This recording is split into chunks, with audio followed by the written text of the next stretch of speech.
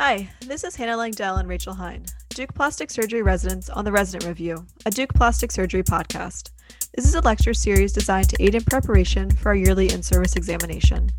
Our goal is to take you through high-yield topics along with experts in their respective fields in order to maximize your knowledge and potential scores. Stay tuned for a message from our sponsor at the end of the podcast, and visit www.theresidentReview.com for all of our outlines. We'll be continuing our Quick Hit series, which reviews questions from the last 5 to 8 years of our in-service exam. And today we'll be discussing maxillofacial injuries and anatomy. So Rachel, do you want to get us started off with some anatomy? I would love to. All right, so this is a little hodgepodge of anatomy, but these are all testable principles. So remember, there are 7 bones that comprise the orbit: the ethmoid, the frontal, the lacrimal, the maxilla, the palatine, and the greater and lesser wings of the sphenoid. The lateral orbital wall is made up of the zygoma and greater wing of the sphenoid, and the medial orbital wall is made up of the ethmoid and the palatine bones. The facial buttresses, so there's vertical and horizontal buttresses. The vertical buttresses include the nasomaxillary, the zygomaticomaxillary, or ZM, the pterygomaxillary, the condyle, and the posterior mandibular ramus. So remember that those are the vertical buttresses. The horizontal buttresses include the frontal bone, zygomatic bone, the maxillary bone, and the mandibular buttresses known as the mandibular arch. So that establishes the horizontal width of the face. To diagnose an ocular parasympathetic nerve injury, you'll see dilation of the pupil. You will not be responsive to light stimulation, and there will be no consensual response to light. And remember that the ocular parasympathetic nerve travels within the oculomotor nerve and inferior oblique muscle, and this can be injured during reduction or fixation of fractures in the region of the orbit or zygoma. And topical epinephrine can also result in this phenomenon, so keep that in mind. So there are optic nerve injuries, otherwise known as the Marcus gun pupil, in which you will still have a consensual light response. Affected eye will still somewhat constrict. So this can be caused by either central retinal artery occlusion or more commonly shear forces of the optic nerve. That's what we see in the trauma setting. So the flashlight is first shown into the normal eye, and this will cause consensual constriction of both pupils. And then both eyes dilate when the light is taken away from the unaffected eye and shown into the affected eye. And this, you can see not only this, but color perception abnormalities. Remember that the cribriform plate is the horizontal component of the ethmoid bone, and a fracture of this bone may tear the meninges and allow leakage of CSF. The cribriform plate supports the olfactory bulb and creates passageways for the olfactory nerves, so smell might also be affected. For nasal innervation, I know we've talked about this a lot, but we'll go over it again. So the anterior ethmoid nerve supplies a nasal tip. The infratrochlear and infraorbital nerves innervate the nasal sidewalls. The lateral branch of the pterygopalatine innervate the upper and middle turbinates, and the medial branch of the pterygopalatine innervates the septum. Hannah, why don't you take us through some general trauma principles, syndromes, and start us off with some trauma? There's a very high risk of mortality in older patients. They have longer hospital stays, more severe injuries. There's a higher incidence of midfacial fractures and orbital and condylar fractures. There's also a higher incidence of non-facial trauma, so just be aware in the trauma bay to look for other injuries. The 5 criteria that are predictive of a facial fracture are a GCS less than 14, malocclusion, bony step-offs, periorbital swelling or contusion, or tooth absence. We'll talk about a couple of syndromes. First is the superior orbital fissure syndrome, and this is when you have extension of the fracture into the superior orbital fissure. The oculomotor, trochlear, abducens, and ophthalmic division of the trigeminal nerve enter through the superior orbital fissure, and this is formed by the greater and lesser wings. And this can cause paralysis of extraocular movements and levator palpebrae, leading to ptosis, anesthesia of the forehead, and a fixed pupil. The orbital apex syndrome is like the superior orbital fissure syndrome. However, it'll also have blindness. Now we'll talk about some trauma principles. So for lacerations, avulsions of the scalp typically occur in the loose alveolar layer. The galea is the strength layer, and the pericranium can accept skin flaps. The subcutaneous tissue contains the nerves and vessels that supply the scalp. Often, these patients will have canalicular injuries, and if identified intraoperatively, you can place silicone stents and leave them in place for 3 to 6 months. If there's a mid-cheek laceration, you'll think of the possibility of a buccal branch injury or injury to Stinson's duct. And again, Stinson's duct can be cannulated and you can close over a stent. A Cialocele should be managed conservatively with pressure dressings, limited PO intake, aspiration, and anti-sialagogues. And most of these resolve within 2 to 3 weeks.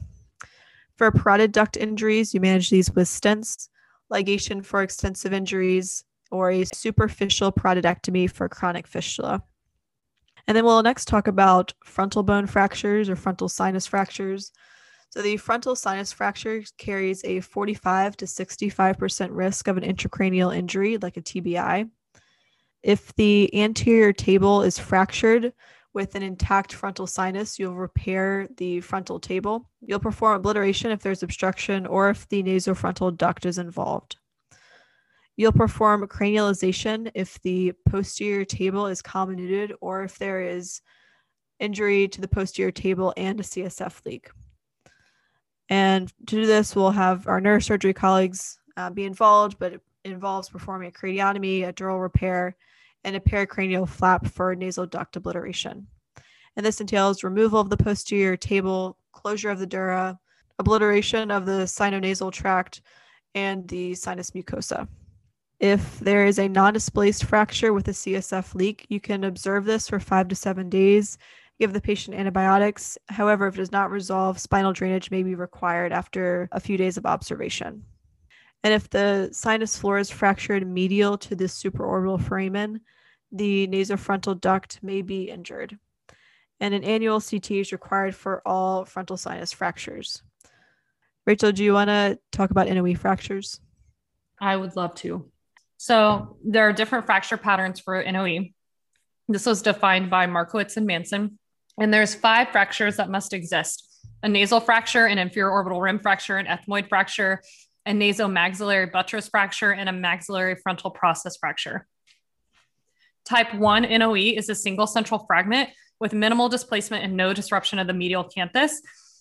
Type 2, you'll have comminution outside of the medial canthus. In management for type 1 and type 2, you want to consider nasal dorsum support, and you can otherwise plate the fracture, but there's no need for medial canthal reconstruction.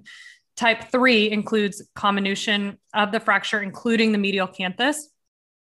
And management includes reconstruction of the medial orbital wall, bone grafting to the nasal dorsum, and transnasal wiring of the medial canthus, and you want to overcorrect.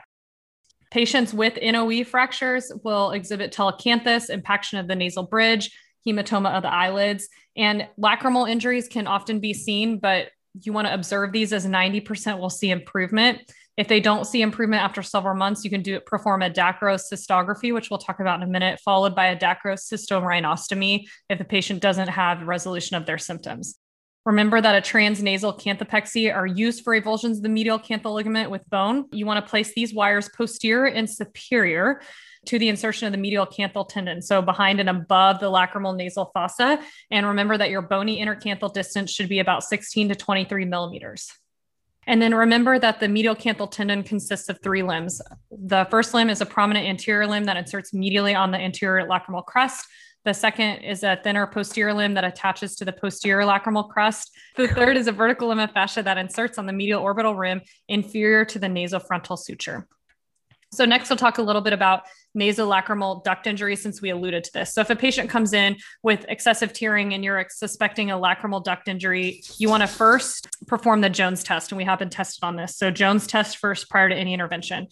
There are 2 parts of the test. The Jones test 1 evaluates lacrimal outflow under normal physiologic conditions. So you'll place fluorescein dye and you'll instill this in the conjunctival cornice. The dye is recovered after 5 minutes by asking the patient to blow their nose. If there's no dye, then you want to move on to perform a Jones 2. In a Jones 2, the residual fluorescein is flushed out from the conjunctival sac.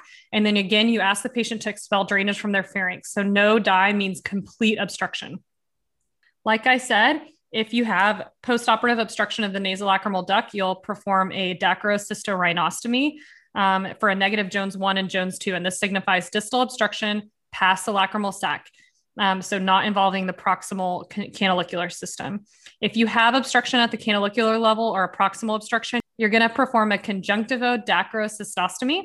And if you have obliteration of the sac, you can perform a conjunctorhinostomy. So by and large, we will be tested on dacrocystorhinostomy for obstruction of the nasolacrimal system. All right, Hannah, why don't you take us through the orbital floor? Another great topic.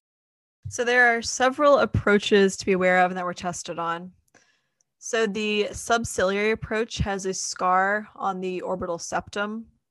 The preseptal transconjunctival incision is one in which the incision is made through the conjunctiva below the tarsus of the lower lid. So the capsulopalpebral fascia is incised, and the plane between the orbicularis and the septum is entered, and then the periosteum is exposed. The transcaruncular approach, the incision is made between the medial orbital septum and Horner's muscle, and this is used for fractures of the medial orbital wall. So one complication you can see is paresthesias of the cheek after an eye blowout fracture, and this is due to injury to the infraorbital nerve within the orbital floor. The infraorbital nerve courses within the orbital canal along the floor of the orbit and exits the body of the zygoma through the infraorbital foramen. So if you have a defect larger than 2 centimeters in the orbital floor after reduction of the ZMC, this necessitates repair. And for orbital blowout fractures, indications for surgical management include a floor defect greater than 2 centimeters or greater than 50% of the orbital floor. Also, if you have an abnormally low vertical height of the globe, presence of other fractures or symptomatic diplopia, and a positive forced duction test. Other indications for surgery, of course, entrapment of extraocular muscles, significant inophthalmos, and lateral orbital wall displacement. An emergent indication for surgery is a trapdoor fracture, and these often present as minimally displaced orbital fractures. However, there is entrapment of the inferior rectus muscle. And so again, the CT will show minimal displacement, but the patient will be bradycardic, will have nausea and vomiting.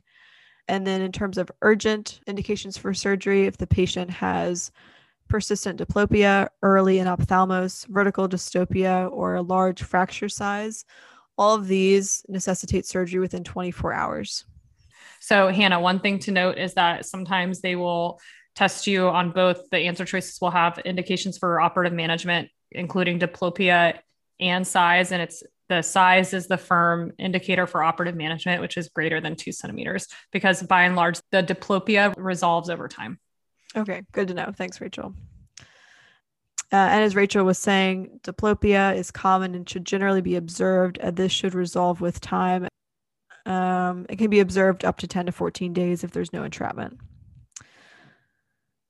If there is orbital trauma with loss of the globe and lids, the best option for the patient is an orbital prosthesis. Ocular prosthesis requires a functional lid. For nasal bone fractures, the first thing you want to do on exam is to look for a septal hematoma, because these need to be drained immediately. And if there is marked edema, wait for close reduction of nasal bone fractures in 3 to 5 days and splint the nasal pyramid. Osteotomy should be delayed in acute fractures because nasal collapse may result. A mucosal tear is most significant sign of a septal fracture, followed by deviation. Rachel, do you want to take us through zygoma and ZMC fractures? Yes. So next is the zygoma fracture. And what we're most commonly tested on for zygomatic fractures is the Gillies approach. And this is the operative approach or technique for operative fixation of zygomatic fractures. And so you'll incise skin sub-Q in the temporal area, and then you'll incise the superficial temporal fascia and the deep temporal fascia. And then you'll go between the deep temporal fascia and the temporalis muscle. You'll go in that plane and raise the fractured arch. So remember, the frontal branch of the facial nerve lies under the superficial temporal fascia, or, otherwise known as the temporoparietal fascia. Remember that the coronoid process lies deep to the temporalis muscle. And so that's in close continuity when you're reducing these fractures, and is oftentimes one of the operative indications because the patients are unable to open their mouths. And then zygomatic osteotomies, these are indicated to provide increased malar projection in those who have scarring or inadequate vascularization of soft tissues. So in patients that have had previous panfacial fractures, you can perform a zygomatic osteotomy to give increased malar projection. You never want to perform this in the acute setting. And I think we were tested on which patient is a good candidate for this. And it was a patient that had a previous panfacial fracture.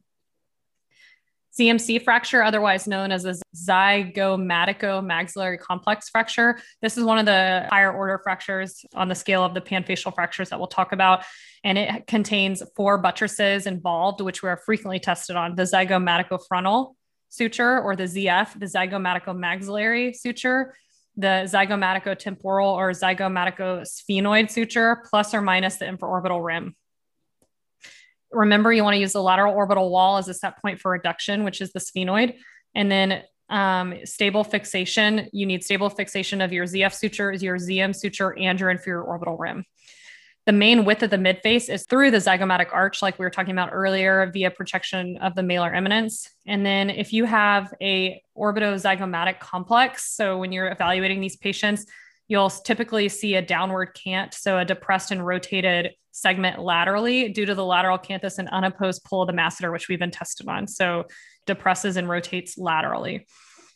Enophthalmos can be associated with inadequate reduction of the ZM suture most frequently. And ZMC fractures without good reduction typically have a concomitant NOE fracture that must be reduced first. And so you want to keep that in mind. And then if you have a large defect of the orbital floor after your reduction of the ZMC, remember, greater than 2 centimeters necessitates orbital floor fixation. And then if you're greater than 8 weeks out from a ZMC fracture, remember, you'll require an osteotomy like a Lefort 1 and MMF to address any sort of residual malocclusion. All right, Hannah, why don't you finish us out with some Lefort fractures and complications?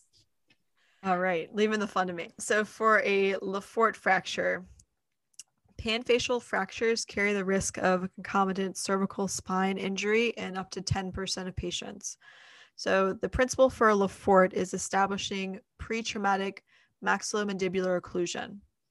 So if rigid fixation is applied prior to fracture site disimpaction, the patient will have an open bite on removal of MMF. The impacted segment should be mobilized prior to application of rigid fixation. So again, panfacial fractures have a 10% risk of concomitant cervical spine injury, and mandibular fractures have a 10% risk of concomitant cervical injury.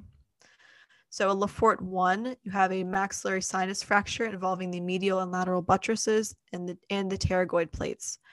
A Lefort 2 is an NOE fracture, orbital floor and infraorbital rim, as well as the zygomatico-maxillary buttresses and the posterior pterygoids. A Lefort 3 involves an NOE, the orbital floor, the zygomatico-sphenoid articulation, the lateral orbital wall, the zygomatico-frontal buttresses, zygomatic arch, and the pterygoid plate. In patients with panfacial fractures, you'll reduce and fix the mandible first to establish posterior height prior to ORIF of the maxillary segments. So now we'll review some complications. So enophthalmos is posterior displacement of the globe, and this is most commonly caused by an increase in bony orbital volume or disruption of orbital ligaments. Enophthalmos can also be caused by inadequate fracture reduction. You can see enophthalmos from a ZMC fracture, from an orbital floor fracture, or a medial orbital wall fracture. And this can be seen as shortening of the palpebral fissure and deepening of the tarsal fold. Next. Right, Hannah. So just real fast, we commonly get tested on the most frequent cause of enophthalmos, and it is from inadequate fracture reduction. I know you said that, but I just want to emphasize. Thank you. So ectropion is caused by edema and scar contracture to the orbital septum, and this can be caused by the use of a subciliary incision. So incision into the first eyelid crease is recommended to prevent this complication because it preserves the innervation to the pretarsal portion of the bicularis. So treatment for ectropion first is to massage the area. If this persists for more than 6 months, you'll perform horizontal shortening of the lower lid, lateral canthoplasty, and release of scar tissue, and an application of a frost suture. A nasal septal cartilage graft can be used to support the posterior lamella. The next complication is a traumatic optic neuropathy, and this can result from mechanical or ischemic causes, and it is most likely from shear force on the optic nerve. A retrobulbar hematoma is very important to recognize, and if you recognize it, you'll perform a lateral canthotomy and cantholysis. And symptoms are pain and a reduction in visual acuity. And the therapeutic window for treatment is 90 minutes. This can result in blindness with increased orbital pressure and proptosis. You'll treat a retrobulbar hematoma before fixing an orbital floor fracture. So the next complication is a hyphema, and this requires an urgent consult to ophthalmology. And it's when you have blood in the anterior chamber of the eye, and this can lead to glaucoma. We are also tested on a post-traumatic carotid cavernous fistula, and you'll see a pulsatile proptosis. You'll have ocular orbital erythema, chemosis, diplopia, headaches, and vision loss. And this is due to an abnormal connection between the internal carotid artery and the cavernous sinus. And this can lead to blindness, paralysis, and death.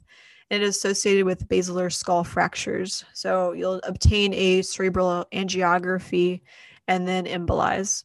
It can also occur as a result of an orbital roof fractures, and you can enter the middle cranial fossa and allow for communication of the cavernous sinus and the carotid artery. And you may see an associated bruit and have ipsilateral blindness. A septal hematoma can cause pressure necrosis of the nasal mucosa and lead to a septal perforation and saddle nose deformity if not treated. So this should be immediately drained with an 11 blade or a needle, however an incision is preferred. These often develop between the mucoperichondrium and the cartilage, so you make an L-shaped incision and give the patient antibiotics. If a patient in the ED has massive nasal oral hemorrhage, you'll first protect the airway, remember the ABC, so you'll intubate the patient, and then you can place anterior and posterior nasal packing. So complications of frontal sinus fractures include mucoceles from an undiagnosed nasal duct obstruction. A mucocele will present with headache and frontal sinus pain. Other complications include sinusitis, meningitis, and these are generally more acute. A mucopyrocele is an infected mucocele, and you'll treat these by removing them with a diamond cut rotational burr, and the duct can be obliterated with fat or bone grafts or with a soft tissue flap. If it is infected, use bone or soft tissue. Rachel, do you want to go over some tooth anatomy? Yes. All right. So I'm going to quickly just go over a few facts of the teeth, not all the anatomy because we are not dentists. Remember that the dentin protects the pulp. The visible part of the tooth is the crown, and the inner is the root and consists of the outer cementum, inner dentum, and pulp. Sensitivity to cold and pain is due to exposed dentin, which can become infected. Injury to the pulp requires removal of the tooth itself, and fracture to the alveolar bone requires arch bars. Periapical and dentigerous cysts, which we've already talked about in our previous lectures. So the periapical cyst, remember, is the most common odontogenic cyst, and it's when a non-viable tooth becomes infected, and you'll have necrosis of the pulp and a radiolucency at the apices of the tooth on an x-ray. A dentigerous cyst forms around the top of an unerupted tooth. And then finally, we'll talk a little bit about cranioplasty in this lecture. So cranioplasty has higher rates of complications in those groups with large intracranial dead spaces or with frontoorbital decompression. So we had a test question that was the highest risk craniotomy or cranioplasty, and that was in the frontal region. Remember that hydroxyapatite is contraindicated in radiated fields. It's not recommended in the pediatric population. Methyl methacrylate has higher compression strength. Remember, it is an exothermic reaction, so it can burn the patient. It's low cost and does not result in ingrowth. It is more susceptible to infection, and it can be prefabricated with planning. And then PEEK, which is polyether ether ketone, is what we commonly use here at Duke. Now, remember that infection is the most common complication from using a PEEK implant. Yes. I'll just add that it comes up in some questions that autologous bone is best used in pediatric patients. So we don't use hydroxyapatite. The best choice is autologous bone if you can use it. Yes. And then remember, their skull fractures can occur with dural lacerations in children, and this can become what we call a growing skull fracture or GSF. And you want to make sure you repair the dura at the time of the injury. Other miscellaneous facts. So the frontal sinus develops at 2 years. Treatment of a tracheostomy scar includes scar excision and reapproximation of the strap muscles, which we were tested on, and that is the sternohyoid and sternothyroid. And then for massive transfusion protocol, which I think is important, this is transfusion of FFP and packed red blood cells at a ratio of 1-to-1, as well as discontinuation of crystalloids. And so you want to begin blood rather than crystalloids, give FFP and PRBCs at a ratio of 1-to-1, and you want to deliver this via a rapid transfuser and a blood warmer. All right, that is it. Thank you guys so much. Thanks for sticking with us. Yeah. We would like to thank Allergan for their continued support of our podcast. Allergan Aesthetics is now part of AbbVie, an international leader in many different therapeutic categories. Many of our topics and therapies we discuss on our podcast are provided by Allergan. They continue to be a leader in the fields of breast reconstruction, abdominal wall reconstruction, medical aesthetics, and much more. Additionally, they are dedicated to supporting the education of plastic surgery residents and plastic surgeons across the country.